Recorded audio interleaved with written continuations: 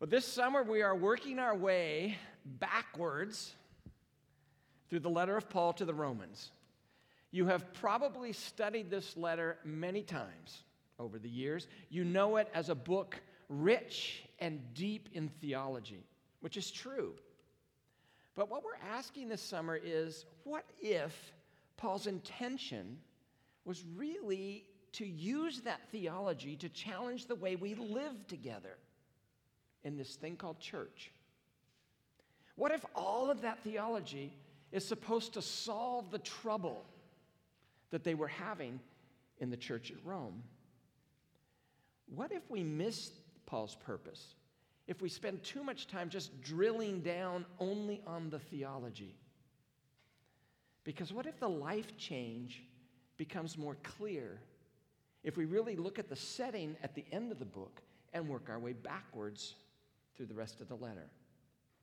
Now, if you were hoping for a verse-by-verse deep dive into Romans this summer, I'm sorry, but let's say it up front, you are going to be sorely disappointed. What we need in our day is to listen to Paul as pastor. Because Paul as pastor changes life. He brings family unity into a world divided. And I must say that this is going to be, I hope, a challenging study. Because if you think they weren't divided in the first century church in Rome, that's pretty funny. If you think we're not divided in the 21st century world, that's even funnier. Paul is all about living out our theology, and that's the driving force behind the book of Romans. And that's the idea that I want to capture this summer. Now, I'm going to be very clear. I'm using the technical definition of summer. So I have till late September to finish this, even if we've started in the technical spring. So, And I have to also say that it's a bit of a challenge for me. Some of you still remember Dan Kazarian. Dan Kazarian died several years ago. Dan's whole thing when I first came a long time ago was just stand up there and talk. And let us ask questions. Like, well, that ain't happening. And this guy doesn't do extemporaneous well. I always get in trouble if I do extemporaneous. So this is as close to a sermon series as we're going to get in Dan Kazarian style. However, I must say this week, finally, I have a plan. Woo! The pastor is happy because he knows what he's doing on every Sunday. And so that's a bit of a relief for me. So there is a plan, but the challenge in this series is very real. Because I think if this is going to make sense, and if I'm going to bring you along with all of this, the cookie jar is pretty high on this series, and the theology's kind of up there, and there's a lot of stuff you need to know, and I'm like, this isn't a theology class. This has got to be practical. And so it's going to require some commitment to some theology and some theological thought, which is probably not as appropriate on a Sunday morning as normal. So how do I make this reachable for me and keep it on a level that's going to bring family unity in a divided world? That's my struggle every week. We'll just do it. That's what you're thinking. Whatever, crocodile tears for the pastor. But if we're going to accomplish our goals, or my goals, we're going to end up summarizing huge chunks of the book of Romans. But the last I checked, you all have a copy of the book of Romans, right? So if we skip a chunk, you could read it. You could take your Bible out during the week and catch up. So that's my position, and I'm sticking with it. So as we've started the book of Romans, we started at the back, and what have we learned so far? Well, we learned that this letter was written to Rome. Paul wrote it from Corinth, approximately, and he sent it to Rome with a woman named Phoebe. She probably read that to all of these small house churches that dotted the landscape in Rome. She was a generous woman. She was a wealthy woman. She was one of the leaders at the church at Cenchrea, which was near Corinth. And she brought this letter directly from the pen of Paul to the churches in Rome. Romans 16 seems to indicate that there were at least 5 house churches and perhaps as many as 15 house churches in Rome. They lived mostly the churches were mostly in the poorer areas of Rome. So the believers in Rome numbered, between 100 and very generously 700. So it's not a large group of believers. They're made up of Greeks and Romans and Jews. A lot of racial diversity if you read Romans 16. And though the churches were small, maybe 10 people fit in a house. If you had a wealthier person, maybe you could get 40. They had their problems. And last week we looked at Romans 14 and 15, which says, there are weak believers in these churches, and there are strong believers in these churches. Now, these are real people in very real churches. And the weak believers or followers of Jesus seem to be the Jewish believers who wanted to follow the Torah. And the strong are the Gentile believers who do not follow the Torah. Some are stronger, some are weaker. Some probably fall into the undecided or neutral category. And they're not just divided along racial lines, Jew-Gentile, but that seems to be the largest division that you'll find in the churches in Rome. Now, why do I think that these divisions and this struggle is at the heart of what Paul is talking about in the letter? Because Paul mentions in every major section of the book Jew-Gentile relationships. And in Rome in these days, the Gentiles outnumber the Jews. Paul concludes his clear discussion last Sunday of the weak and the strong in Romans 14 and 15 by quoting the Old Testament on what topic? Gentile inclusion. Got your Bibles turned there. Romans 15. We'll read this. Romans 15, verse 7. Paul writes this, "Accept one another then, just as Christ has accepted you, in order to bring praise to God. For I tell you that Christ has become a servant of the Jews on behalf of God's truth, so that the promises made to the patriarchs might be confirmed, and moreover, that the Gentiles might glorify God for his mercy. As it is written, therefore I will praise you among the Gentiles. I will sing the praises of your name. Again it says, rejoice you Gentiles with his people.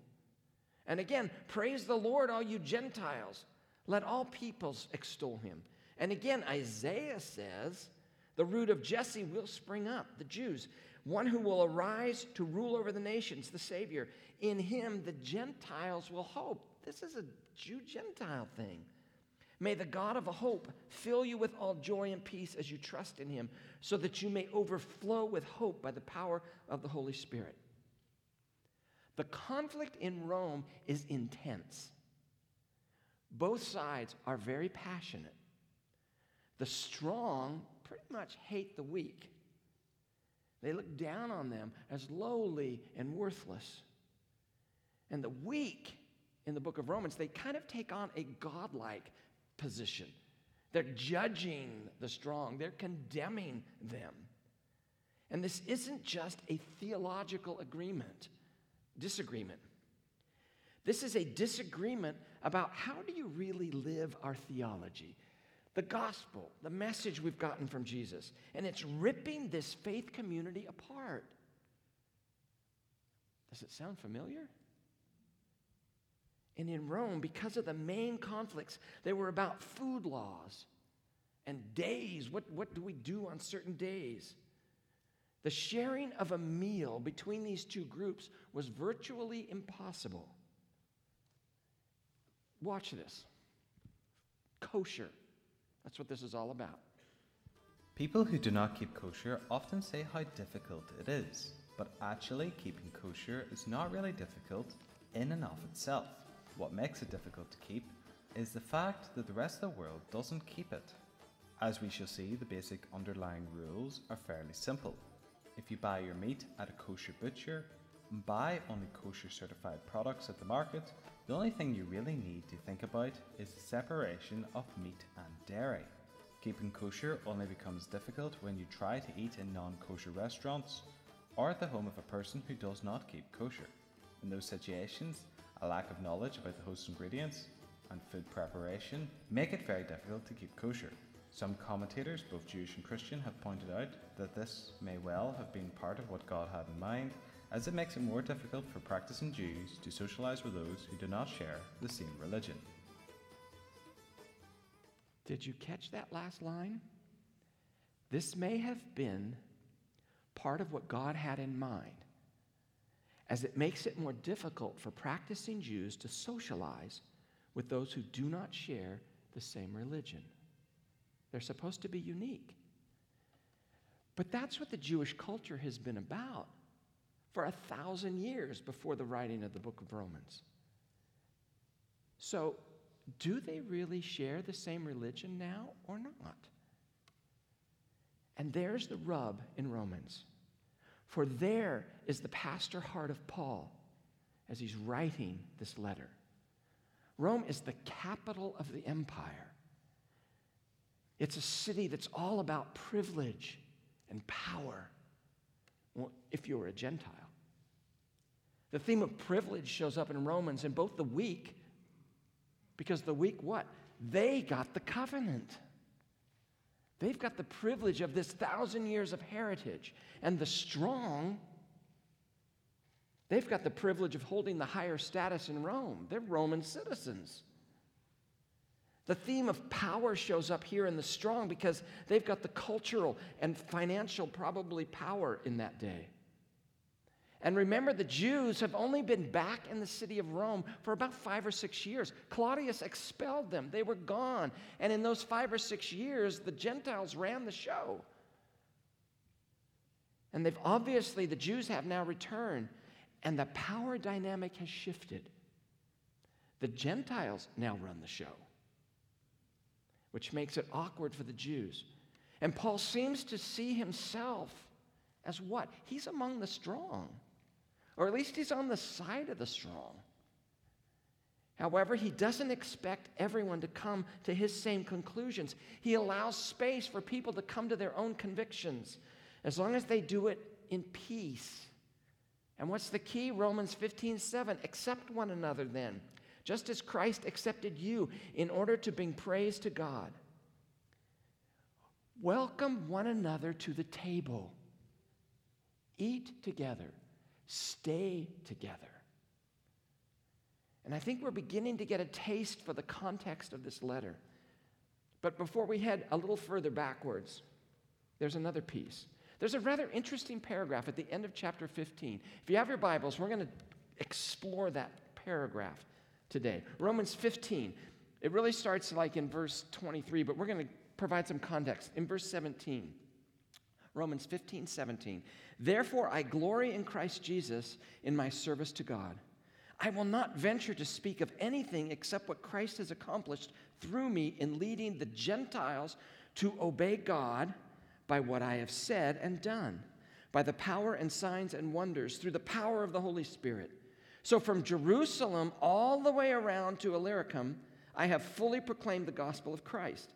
It has always been my ambition to preach the gospel where Christ was not known, so that I would not be building on someone else's foundation. Rather, as it is written, those who were not told about him I will see, and those who have not heard will understand. This is why I have often been hindered from coming to you. Verse 23, but now there's no more place for me to work in these regions, and since I have been longing for many years to visit you, I plan to do so when I go to Spain. I hope to see you while passing through and to have you assist me on my journey there after I've enjoyed your company for a while. Now, however, I am on my way to Jerusalem in the service of the Lord's people there. For Macedonia and Achaia were pleased to make a contribution for the poor among the Lord's people in Jerusalem. They were pleased to do it, and indeed they owe it to them. For if the Gentiles have shared in the Jews' spiritual blessings, they owe it to the Jews to share with them material blessings. So after I have completed this task and have made sure that they have received this contribution, I will go to Spain and visit you on the way. I know that when I come to you, I will come in the full measure of the blessing of Christ. Paul has never been to Rome. That's very clear. But he wants to go to Rome. That's obvious. But how is he going to decide when is the right time to visit these churches? And out of that subject come two very important points. Number one, it's going to impact our study and our understanding of the letter. And then second, it's going to impact something very practical in our lives. So let's look first about how does this help us understand the context and the purpose of the letter to the Romans? The thing that it does first is the book is written to believers. This book is clearly written to churches who have faith and who are following Jesus. To whom and for what purpose was it written? Well, he says it very clearly here. It was not written to provide for them the knowledge of the way of salvation. Now, that's how we use the book. But that's not Paul's primary purpose. He is not writing this letter to transform them from unbelievers to believers. Verse 24, for I plan to do so. Why does he want to go to Rome? Here it is, verse 24. I plan to do so to come see you when I go to Spain. I hope to see you while passing through and have you assist me on my journey there. And after I've enjoyed your company for a while, I'm not there to convert you. They are already believers. Paul knows that. He's not using this letter to reach them with the plan of how to escape from hell. We can dive forward into Romans 1, where he explains this even more. In Romans 1, verse 7, he says, to all in Rome who are loved by God and called to be his holy people, grace to you and peace from God our Father, from the Lord Jesus Christ. Verse 8, for I thank my God through Jesus Christ because of you all, because your faith is being reported all over the world. You're believers, and you're making a change and a difference. God, whom I serve in my spirit, is preaching the gospel of his Son, is my witness how constantly I remember you in my prayers all the time. And I pray that now at last, by God's will, the way may be open for me to come to you. See, the great theme of this book might not be how do you get saved from the lake of fire. The purposes of this book is not to teach the way of eternal salvation or the Romans road like we use it. Oh, it's there, but that's not Paul's purpose. These people already possessed eternal life. They had the guarantee of that. This book is about how a believer needs to live appropriate to the salvation we've already experienced. This is another of Paul's pastoral letters, and we often miss that emphasis. This is clearly written to people who are already followers of Jesus. But because these followers of Jesus are not living their theology as they should, Paul writes this letter. They had huge problems in the church of Rome because they didn't live the gospel. And maybe that's what all of this theology in the book of Romans is really all about. How are the strong supposed to live and act? How are the weak supposed to live and act? And what are we going to do with it? How do we live our theology? So Paul wanted to come to Rome, but that visit was subordinate to a bigger strategy. And it is that strategy that we discover the audience of this letter. Verse 11 of chapter 1, I long to see you so that for the purpose of imparting to you some spiritual gift to make you strong. These are followers of Jesus in the capital of the empire. And that's who he's writing to. Paul writes this letter to believers. Second thing I think we can get from this text is something much more practical. It can teach us about making decisions. I think we get in this paragraph kind of a glimpse into the heart and the mind of Paul. For him, interruptions were opportunities to grow and to serve. And it's that balance that we need to find. When we get interrupted in life, we got to find that balance. What's God doing to help me grow? What's he doing to help me serve? And it's Paul's explanation to the Roman believers as to why he hasn't been there yet that we learn how he makes decisions and how he models a godly way of life. He never says, I haven't been called, or I've been called to you, or God told me to do this, or God told me not to do that. The way we talk. It's not the way Paul talks. So 6 things. I think there's 7, actually. You tell me. Are there 6 or 7? I think there's 7. There used to be 6, but now there's 7. Are they numbered? There's 7. I'd have to flip through here. How does Paul model a godly way to live? Number 1, Paul made decisions based on well-ordered priorities. He knew what he wanted to do because he had some priorities. What were his priorities? His first priority was to do what? Evangelize Greece. Finish the evangelization of Greece. Verse 20 of chapter 15. It has always been my ambition to preach where Christ was not known, so that I would not be building on someone else's foundation. Rather, as it is written, those who were not told about him will see, and those who have not heard will understand. That is why I've often been hindered to coming to you. My number 1 priority is to reach Greece. It's taking longer, basically, is what he's saying, to do that, to plant enough churches. So I've been doing that. I'm going to finish that before I move on to anything else. So then certainly he's reaching the end of that in Greece. So now he's going to go to Rome? Not quite. Second priority, go to Jerusalem. I didn't put a map because I assume you know the difference between Spain over here and Jerusalem over here and Rome in between. And so he's in Corinth. Let's see, where's your map? Yeah, so he's in Corinth. So he's going to go this way before he goes to Spain. Interesting. That's opposite direction. Verse 25. Now, however, I am on my way to Jerusalem in the service of the Lord's people there. Really? For Macedonia and Achaia were pleased to make a contribution for the poor among the saints in Jerusalem. They were pleased to do it, and they indeed owe it to them. So they've been collecting this offering because there's great poverty in Jerusalem. So he's going to Jerusalem next. Once he gets Jerusalem, then for sure Rome's number 1, right? Not exactly. Verse 23, the third priority is to go to Spain. But now that there have been no more place for me to work in these regions, and since I've been longing for many years to see you, I plan to do so when I go to Spain. I'm not coming to you.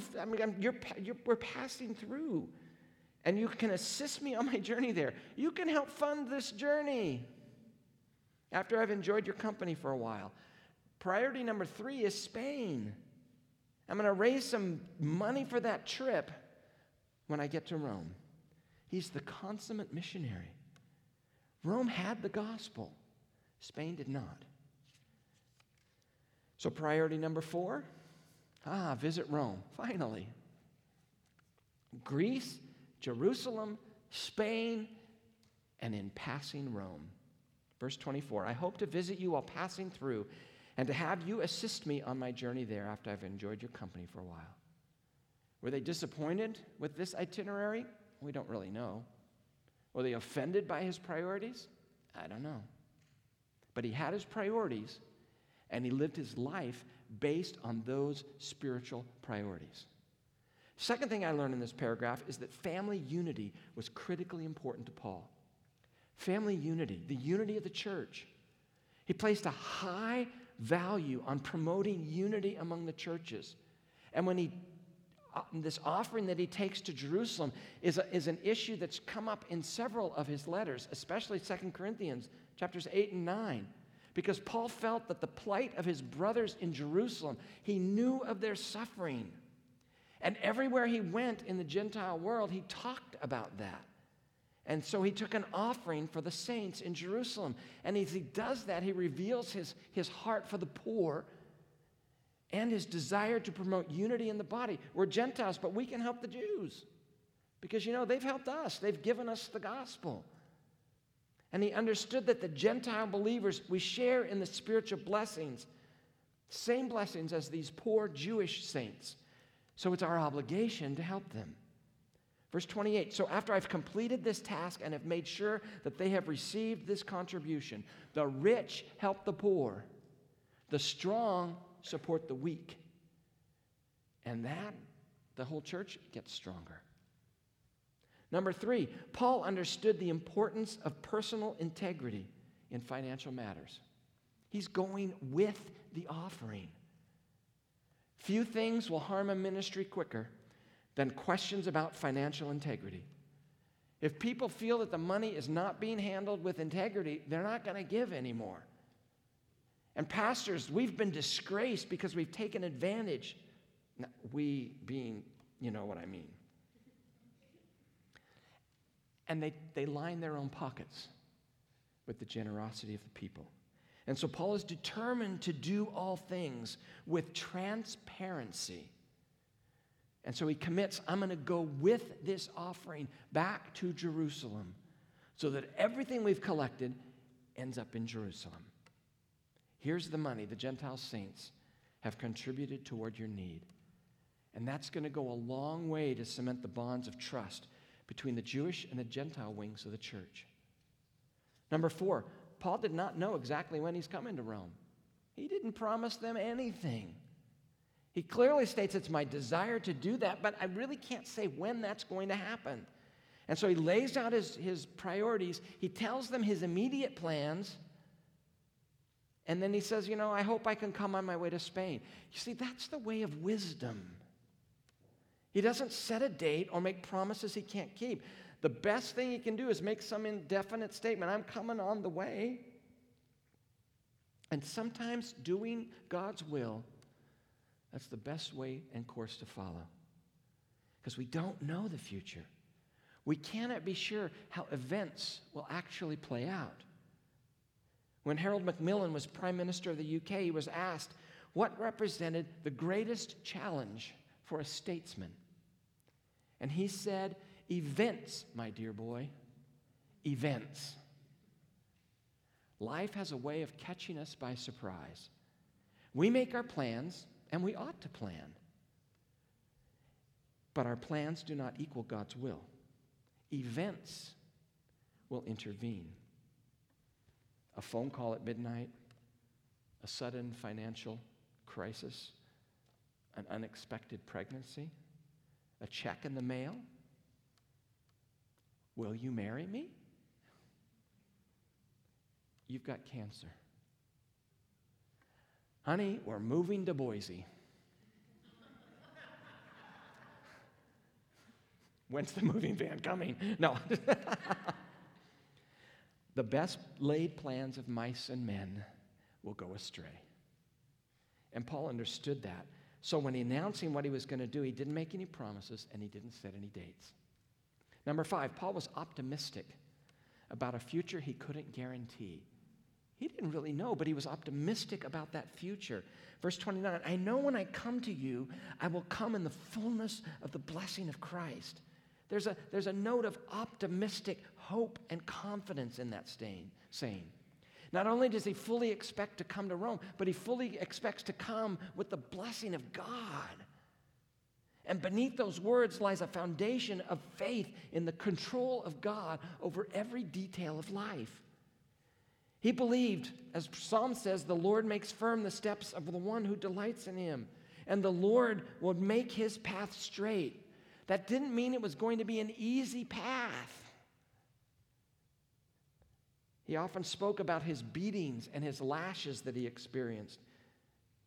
2 Corinthians 11 says, I've been constantly on the move. I've been in danger from rivers, in danger from bandits, in danger from my fellow Jews, in danger from Gentiles, in danger in the city, in danger in the country, in danger at sea, and in danger from false believers. And I've labored and toiled and have often gone without sleep. I've known hunger and thirst and have often gone without food. I've been cold. I've been naked. And then the next verse talks about, I've got the daily burden of responsibility for all these churches. It's overwhelming. Paul's life was not easy. And yet he learned in every situation to be what? Content. How can you be content when you're getting beaten up and you're suffering all these trials? The only answer could be that he had a big view of God. One so large that God's will included the worst things that could have happened to him. the bigger your God, the greater your capacity to survive the darkest moments of life. So when Paul says that he plans to come to Rome with the full blessings of Christ, he means that he expects that no matter what else may happen, God is going to orchestrate all these events so that I do make it there. And when that happens, he'll be blessed and he'll bring a blessing. And his faith gave him optimism about a future that he couldn't guarantee. Number 6, Paul's delay in going to Rome, it proved to be a blessing he couldn't have imagined. Verse 23 says that Paul's longed for years to come there. He expands on that in Romans 1 when he says, "In my prayers at all times I pray that now at last, by God's will, the way may be open for me to come. I want to do this. I've been praying about it. I'm eager to have it happen." No one in Rome could doubt his deep love for this church that he'd never been to. And that long list of names in Romans 16 demonstrate his intimate knowledge of that congregation. And you might ask, well, if Paul so wanted to go to Rome, and if he prayed about it for so many years, and if those Christians were constantly on his heart and on his mind, and if he longed to see them so deeply, then why didn't God answer his prayer sooner? Well, the text offers one answer. The text says Paul was hindered, but not in a bad way. See, not all hindrances are from the devil. In this case, Paul was hindered by God's call to preach the gospel where Christ had not yet been named. Someone else then had gone to Rome and established these churches.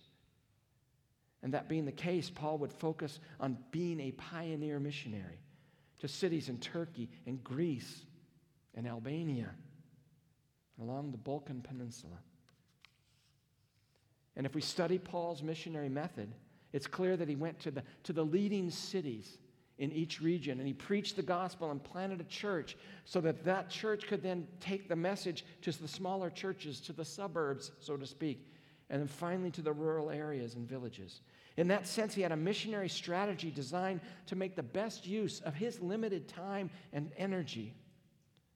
But we could ask our question another way. Paul, Rome's the capital of the entire empire.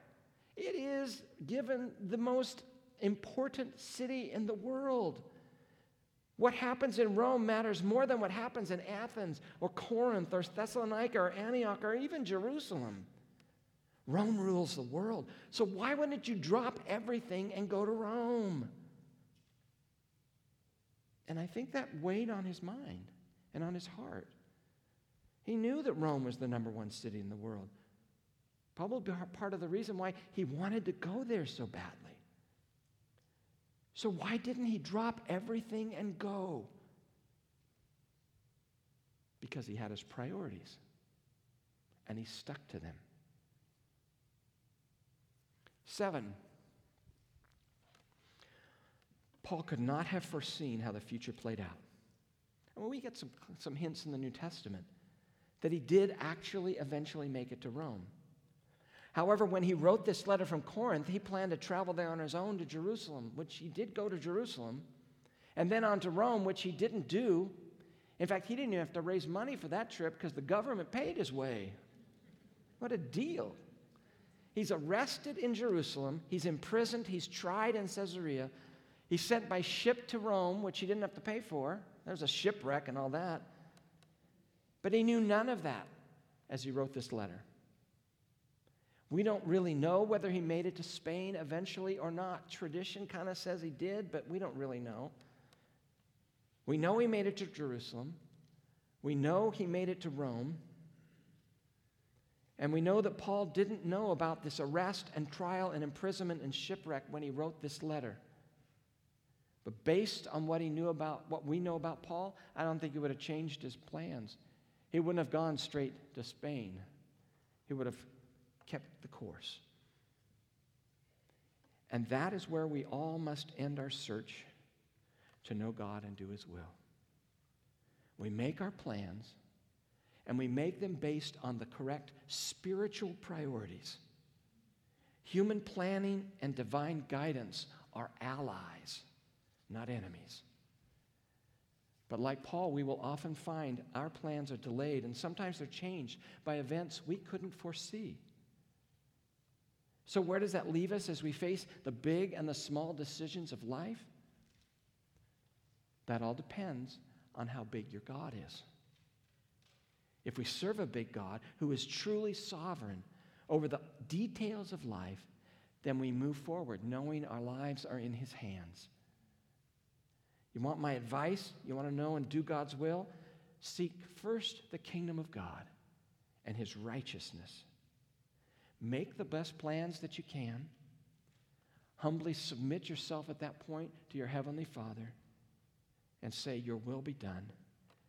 And just take the next step that's in front of you and trust God to take care of everything else. You see, the will of God is not a destination. It is a journey. We look at it as a target we have to hit. There is no target we have to hit, save the target of stay within the moral will of God. The will of God is a walk with God. Remember what Job said in Job 23:10. He knows the way I take. When he has tested me, I shall come forth as gold. See, God knows the way I take even when I don't. He knows the way I take when I can't see it very clearly. He knows the way I take even when I get lost. See, walking with Jesus is a journey whose destination lies somewhere beyond the horizon. None of us ever arrive. When we think, I've made it at last, you know what happens. There's a curve in the road. Life suddenly changes. Because Paul put it this way, I've not yet reached my goal. I'm not perfect. But Christ has taken hold of me. So I keep on running. I keep on struggling to take hold of the prize. My friends, I don't feel that I've already arrived, but I forget what lies behind. I reach forward to what lies ahead. Our God is infinitely creative in the ways that he deals with us as his children.